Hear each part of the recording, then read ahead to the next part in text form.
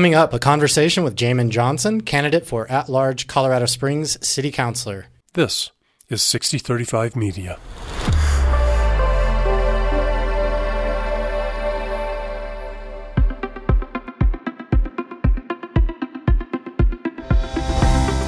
Casting an informed vote is your right and your duty as a citizen. I'm Brian Grossman, Executive Editor of 6035. And I'm Shelley Roars, spokesperson for the League of Women Voters of the Pikes Peak region. We're teaming up to bring you conversations with candidates in the April 2023 Colorado Springs City election.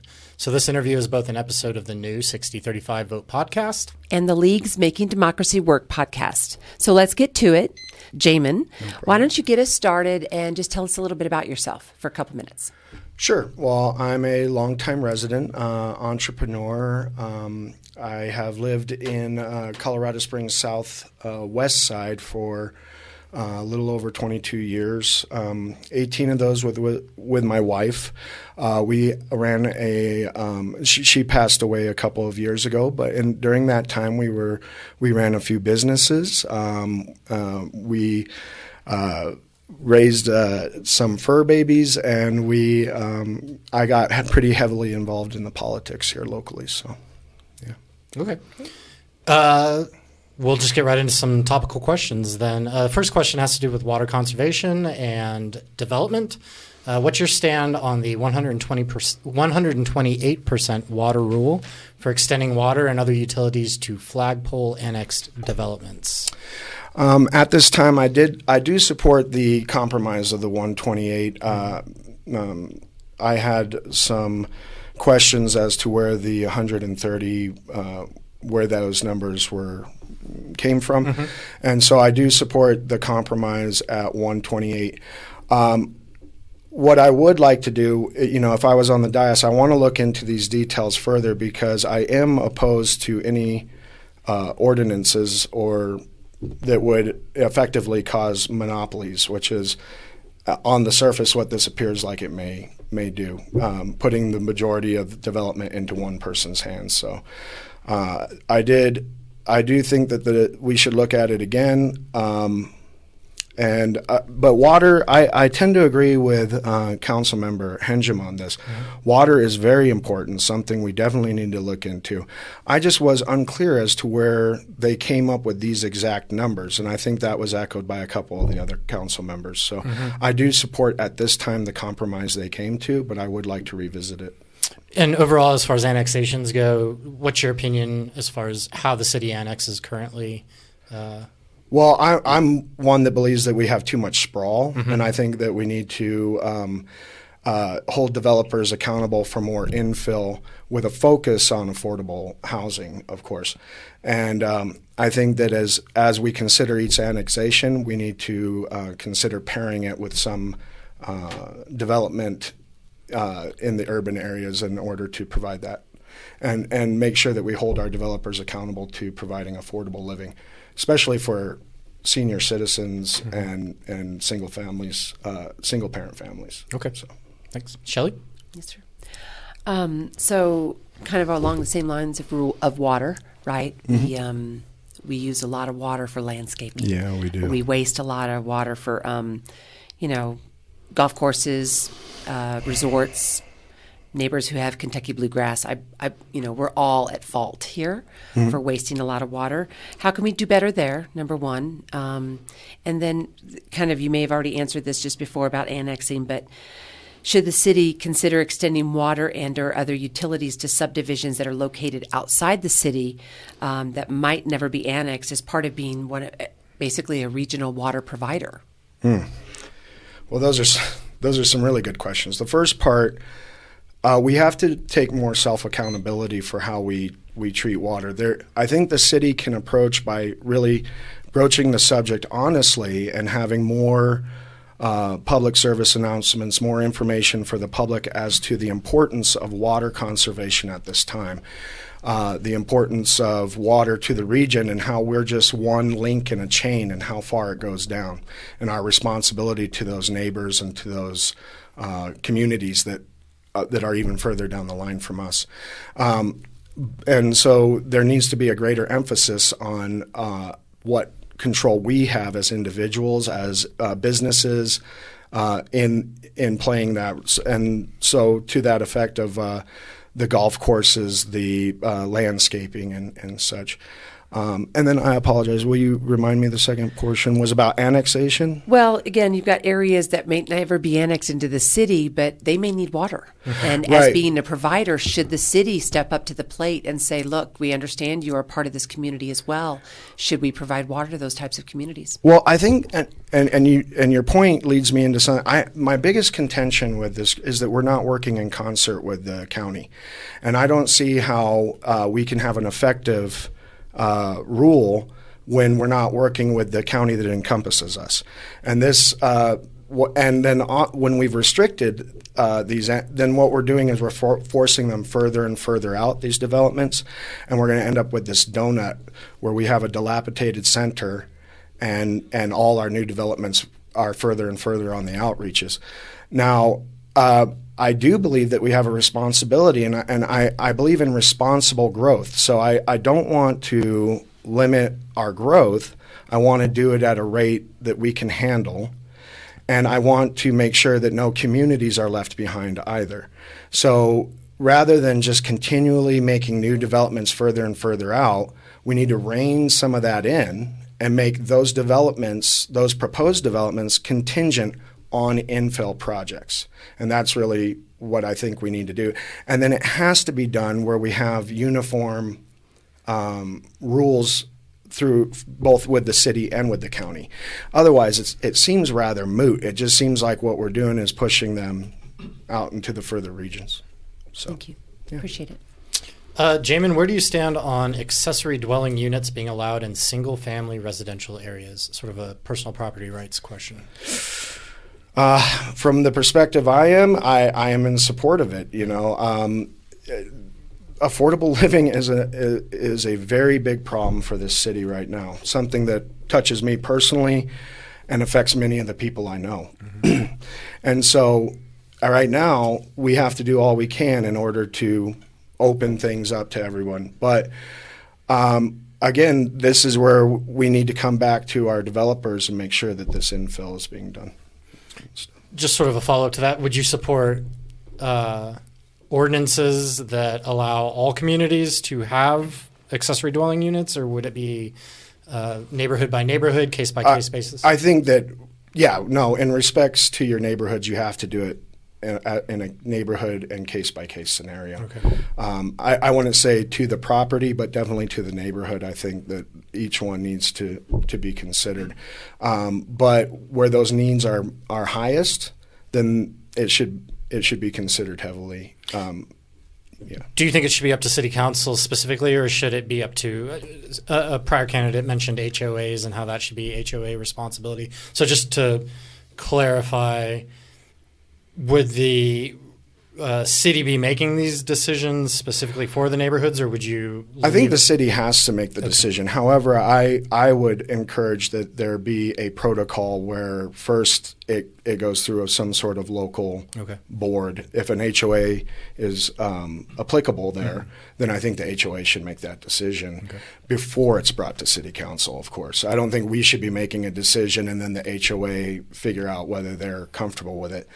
But yeah, I do believe that it should first go to whatever local boards there are and then come back and then come to city council. But I think city council should have final approval. I don't think the HOA should be making those decisions on their own. Okay. Yeah.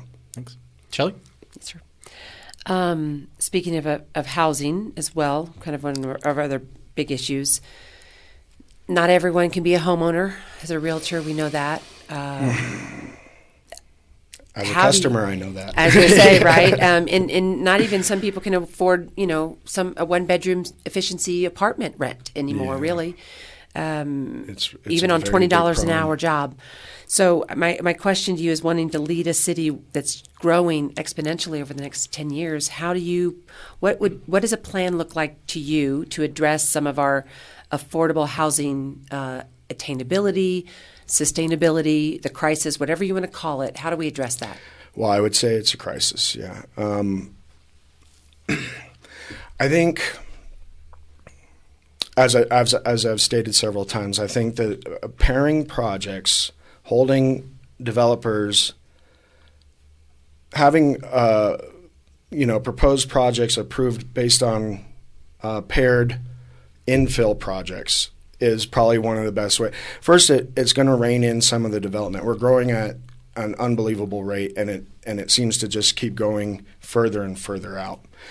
I think that would rein in some of the sprawl, and it would cause more focus on the center, bringing our neighborhoods up to standard. This is one of the most beautiful cities in the world. We have such historic, and yet the dilapidation is becoming near embarrassing. And I think that if we if we make the developers agree to do more projects with a focus on historic preservation, with a focus on affordable living, then make some of these, pair these projects together and make approval on one contingent on their agreement to another, I think that would be probably one of the best ways to approach it at this time. And then I think that in conjunction with that, we can revisit some of these water restrictions, because when we've slowed the pace through this new mentality, I think then we can start looking at whether or not we can loosen up some of these water restrictions, because one of the reasons we have to look at these water restrictions is how fast we're growing and how many projects are being brought before us for approval. If we can limit how quick it's happening and bring some of it to what we already – the question is whether we have enough water to handle the growth. If we reestablish some of our areas, if we bring them back to our standard, then that's already serviced areas. Am I making sense? This is areas where water has already been accounted for, and we can bring those back to the standard that matches the city, so.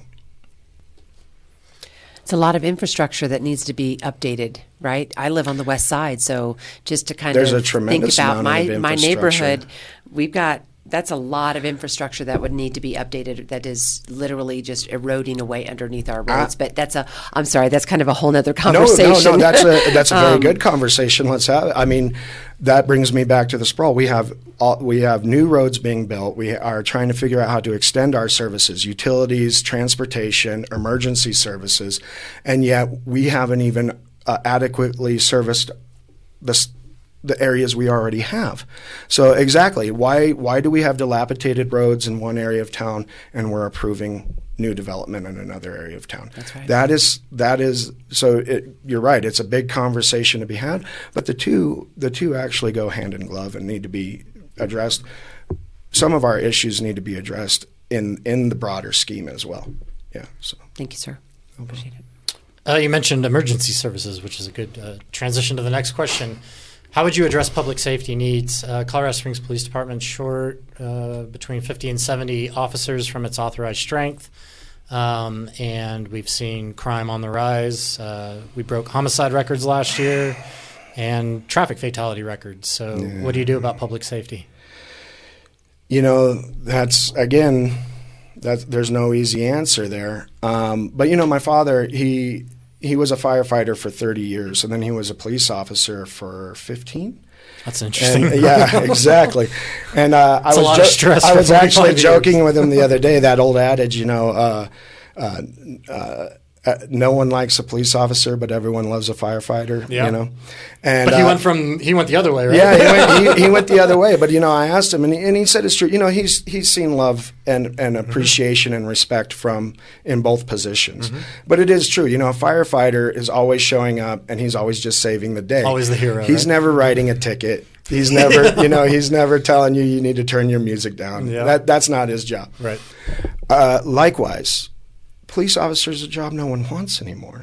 I think that's we have one of the better communities. Our community actually very much values their law enforcement, I feel, on the whole.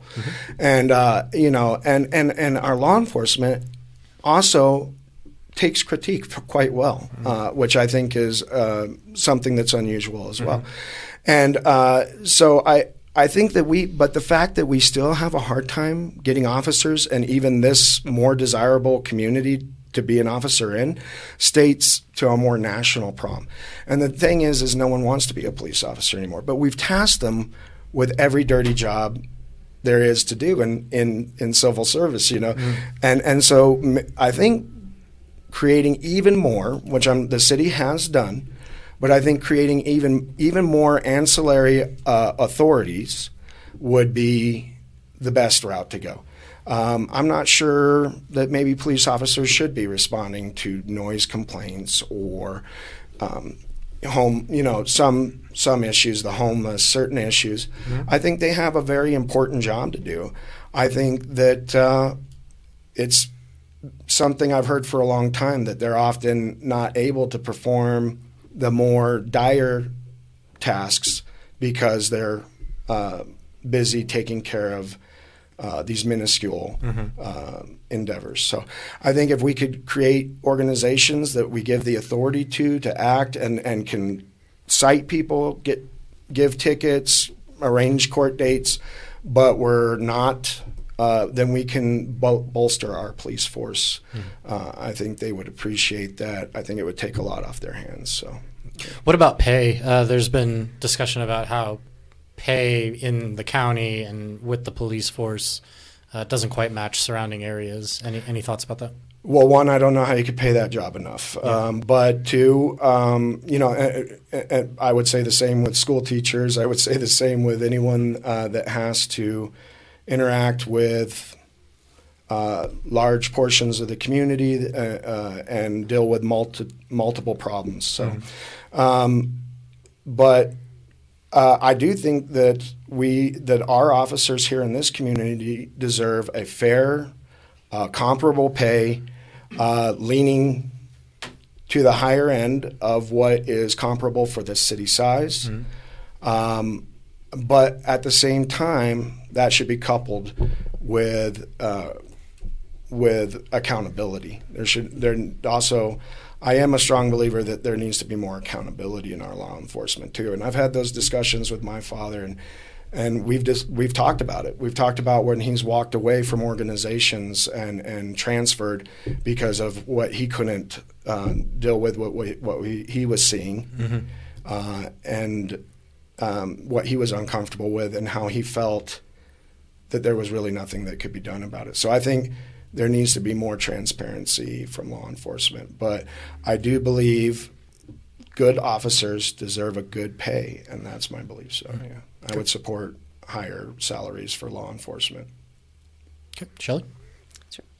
So kind of along those lines also, that of tasks that sometimes the police are given that they really shouldn't as an ancillary authority.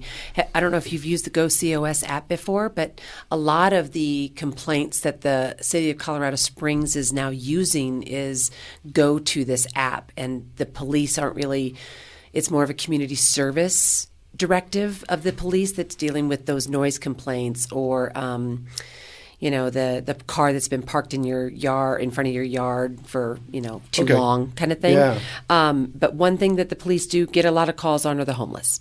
Yeah. Right? Mm-hmm. So, taking that off of their plate, hopefully it shouldn't be on their plate anyway. Mm-hmm. How do we as, this is a pretty big role as city council. How do you as a city council member work with what we have, first of all, and how do we do better? I'm going to keep using that word because I'm former military, and we can always do better in everything. Yeah. And this is one where we really could do better. How do we do that? What's your plan? At one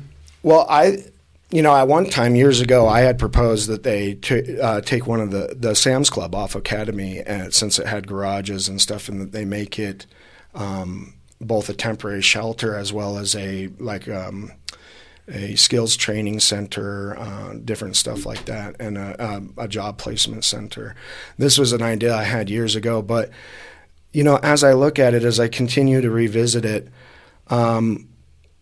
there is no simple answer to the homeless issue. I will tell you, I misunderstood the problem years ago. And I was challenged by a council member at that time because I had a pretty blanket view of how the council was approaching it, and he challenged me to spend real time, with the homeless, and I did.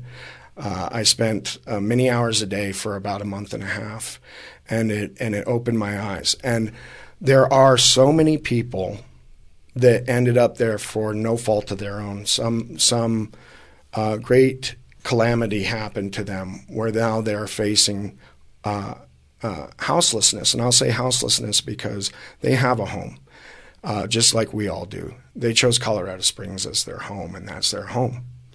But they are experiencing houselessness, and they are just looking for an opportunity to get back on their feet.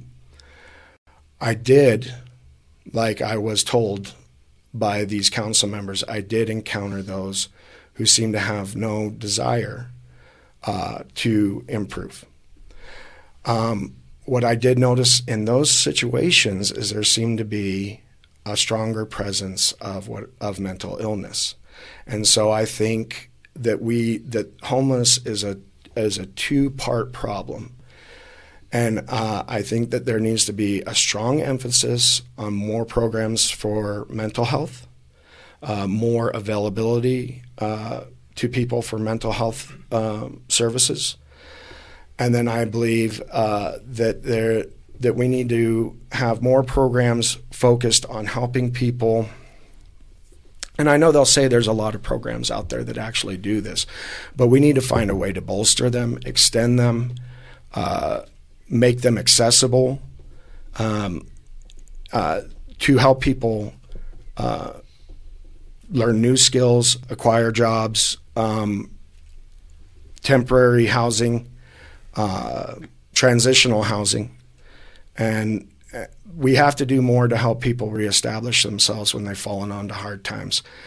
But there also needs to be a great focus on mental health. But that goes for the people that are trying to get back on their feet too. One of the biggest hurdles they encounter is their own depression. The situation feels overwhelming. They're in emotional distress, and so I think a strong emphasis on mental health is something that we need to really focus on when it comes to the homeless. Great. Thank you, sir. No problem. We are running a little short on time, so I'm going to ask your city council pay question, if that's okay, Shelley. Yes, sir. So we can get that in. I'm going to That's steal it my again. favorite And then I'm going to do my last one. Perfect. That's my favorite subject, actually. But then you probably know the question already. City council doesn't make a whole lot. I'm glad you guys are asking this. I wasn't expecting that. Should city council be paid more in an effort to expand who all can serve on council? Absolutely. I am going to ask for their vote, and I'm going to ask for a raise. And that seems really weird, but it's because I need a palpable change on the dais. I need to see more of my colleagues from, up there on that dais. I need more nurses. I need more school teachers. I need mechanics. I need stay-at-home moms. I need, but for so many, the salary is prohibitive. They just can't even consider it. I will say it's $6,250 a year because we do mention it. We've brought this question up before, and I just want to include the figures so listeners know if they're not aware of what it is. That's absolutely not a livable salary. So how let's take a hypothetical. How does let's go with a gentleman my age. How does a 42-year-old mechanic who has owned his own business for, say, 10 or 12, 15 years, has run it, respectfully, done quite well for himself, but maybe he has a mortgage, he has, 2 cars, he has 3 kids. How would he even consider hanging up his mechanic jumpsuit for a while and becoming a city councilor? Or a grocery store clerk that has been running the register for 25 years at a Kroger or a school teacher or a nurse. Anyone, because, I often hear, and it is true, I will commend everyone that currently serves on the dais because, you have to say that they really must care about the community to do such a difficult job for such little pay. I think but I think that a higher salary would also come in because it also leaves room to question, sometimes, and I've heard people question their motives, and I've heard them cite, you don't get paid. And I can never help but think, when I think of the city council salary, I can never help but think of, you ever seen the movie Brewster's Millions? Long with time Richard ago. Pryor? Richard Pryor, yeah. Yeah, Spend all so the money. in it, he's trying to just waste his money. That's the goal. He has to waste as much money as he can. So he runs for mayor of New York, and he encourages everyone, vote none of the above, which I pondered whether I should adopt that as my campaign slogan. But he poses the question at one point: why would anyone spend $10 million for a job that pays back $60,000 a year unless they plan to steal it back in interest? And with interest, and it's a really good question to pose. Why would someone? Why these? And at one time. We now brag about who endorses us, but at one time that was a transparency tool. We wanted to know, if the HBA, if certain, groups were contributing to your campaign. We wanted to know that so that we could know who you possibly were indebted to, who you might, feel favor for. And now we've turned it into a bragging. It's almost a merit badge that we wear rather than a transparency tool that we once required. But to me, it's the thinking sometimes is a little reverse. It's you say who all your contributors are and you brag about it, but these are some of the people you'll be making decisions for. So that's kind of like a judge for a beauty pageant saying, "Well, Miss Alabama thinks I should be a judge." Yeah. Well, then probably not a great idea, So Interesting. Yeah. But yeah, I think that we need a salary that people can aspire to.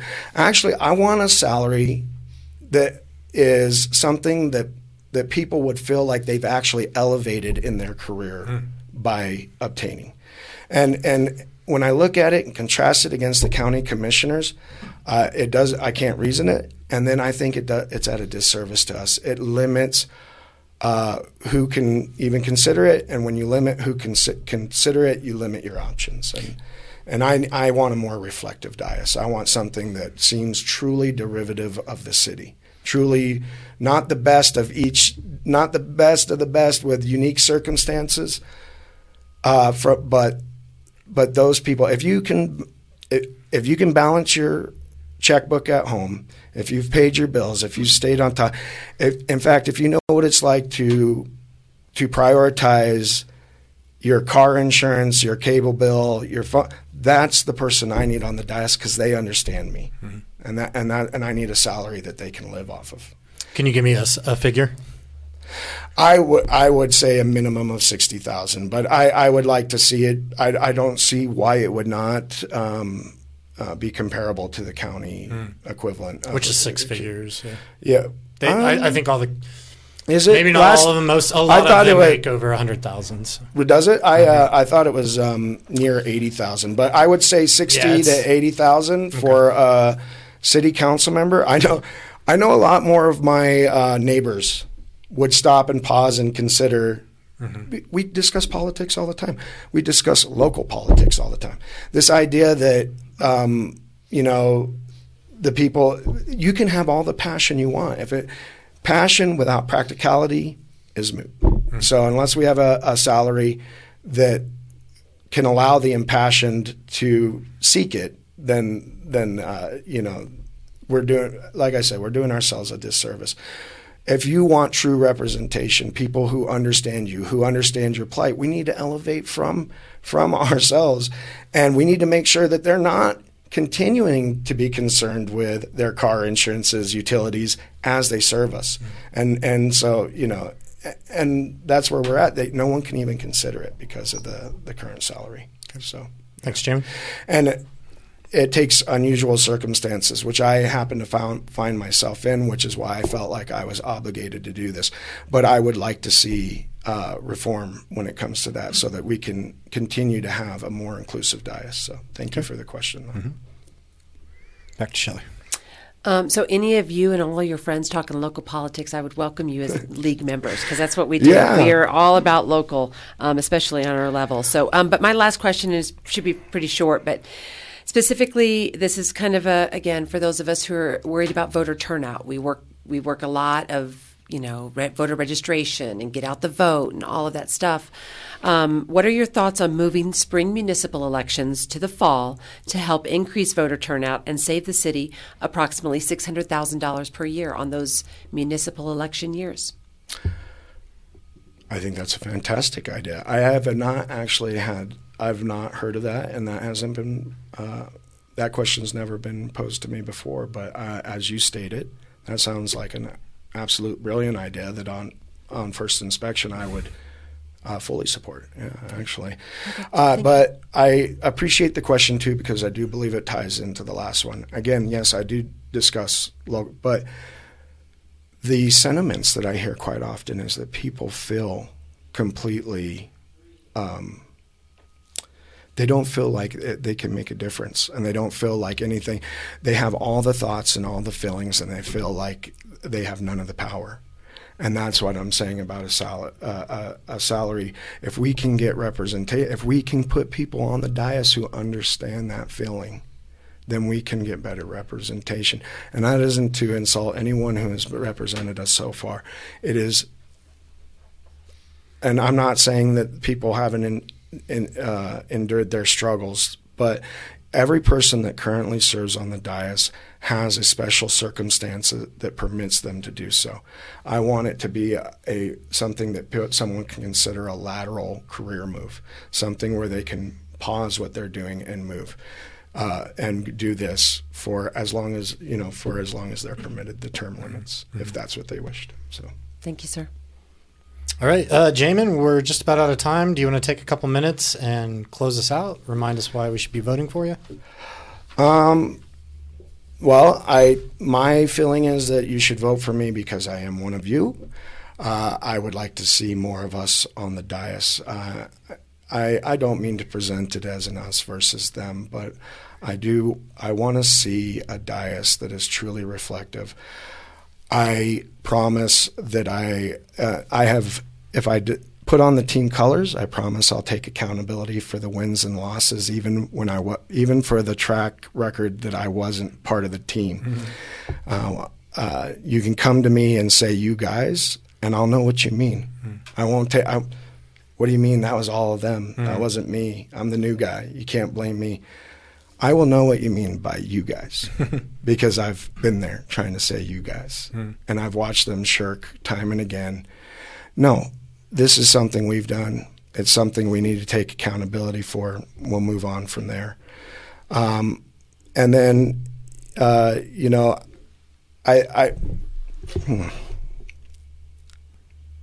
apologize.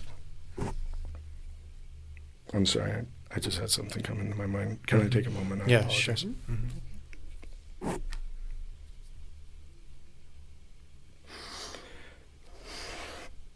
I'm sorry. You're okay.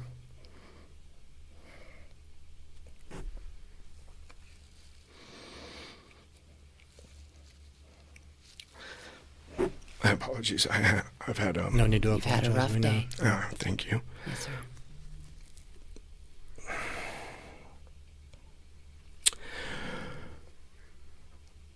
I would like to see more equity come to the city, more transparency, and I want to see some reform, systemic reform, much like what we spoke about with the council salary. I see those as mechanisms for maintaining control in the hands of a few people, mm-hmm. Keeping it within a select group. I want to see small changes with major impact. And I think I know where those changes need to take place. And I also will make sure that the public is aware how one leads into the other and try to explain it in a way where it's digestible to everyone, mm-hmm. and stuff. I apologize. My apologies. Good. It's all good. No, I'm gonna make a side note here. We can edit this. Jaymen, would you like me to let listeners know about your circumstances? Because obviously there's been a change in tone, and I don't want to say it if... Yeah, no, I'm sorry. No, I know. I had something cross through my mind. So my grandmother, who I was very close with passed away this morning. And it's just been a theme lately for me. I'm starting to realize what how death is such a big part of life. Lost my wife a few years ago. I mentioned that we raised fur babies. Unfortunately, I've lost them as well. Oh, man. And I also lost a good friend, Sharon Friedman, who did the Story Project here in town. I don't know if you're familiar, and was a friend of the newspapers as well, and ran the Springs magazine for a number of years. And she passed away this December. And then I was informed by my father that my grandmother passed this morning. So I apologize, and I did, and I was my sincerest apologies for that. No need to apologize. Yeah. And I'm impressed you were able to come in and talk to us after hearing that news. So, she was very excited about this. About my decision to do this. So, I apologize. It just had something enter my mind. Yeah, totally understand. Thanks, Jaymen. Everybody, you've been watching or listening to a joint podcast effort by 6035 Media and the League of Women Voters of the Pikes Peak region. Be sure to follow Making Democracy Work and check out lwvppr.org for more information regarding our candidate forums in March. And keep checking out 6035 Vote to make sure your vote is an informed one. This podcast is produced by Dave Gardner, video directed by Nick Raven. I'm Brian Grossman, executive editor. And I'm Shelley Rohrs, spokesperson for the League of Women Voters of the Pikes Peak region. See you next time. Hi, I'm Dave Gardner. And I'm Nick Raven. We're the podcast producers here at 6035 Media. 6035 Vote is just one of a growing family of hyperlocal podcasts that we're creating. And these are for you, someone who wants to engage fully in your community. We've got the 6035, which is a quick, lively recap of the top news stories of the week. It's my favorite. It's really great and often funny. I love having you as a guest, actually. I do too. And then we have Hot Takes and Stirring Breaks, which is a potpourri of news and commentary about movies, gaming, TV streaming, and just so much more. It's for the youthful at heart, and that could be anyone, really. Yeah, I'm surprised I even really enjoy it because Nick hosts that, and he's witty. Well, and the cool thing is that you can watch both of these podcasts on YouTube. Or you can listen to them on the go in your favorite podcast app. And there's a couple more, but you can also visit 6035media.org/podcast to see them, browse them, sample them. And then subscribe to the ones that you like. And then subscribe to this YouTube channel. Yeah. And if you really love it all, like we do, you can just subscribe to the 6035 Podcast Network podcast, which is a conglomeration of all the episodes, all the brilliance and humor that emanates from the studio. Absolutely. And there's a lot of it. So like and subscribe today and go listen to them all or watch them. What he said. Good. Thanks. Got it?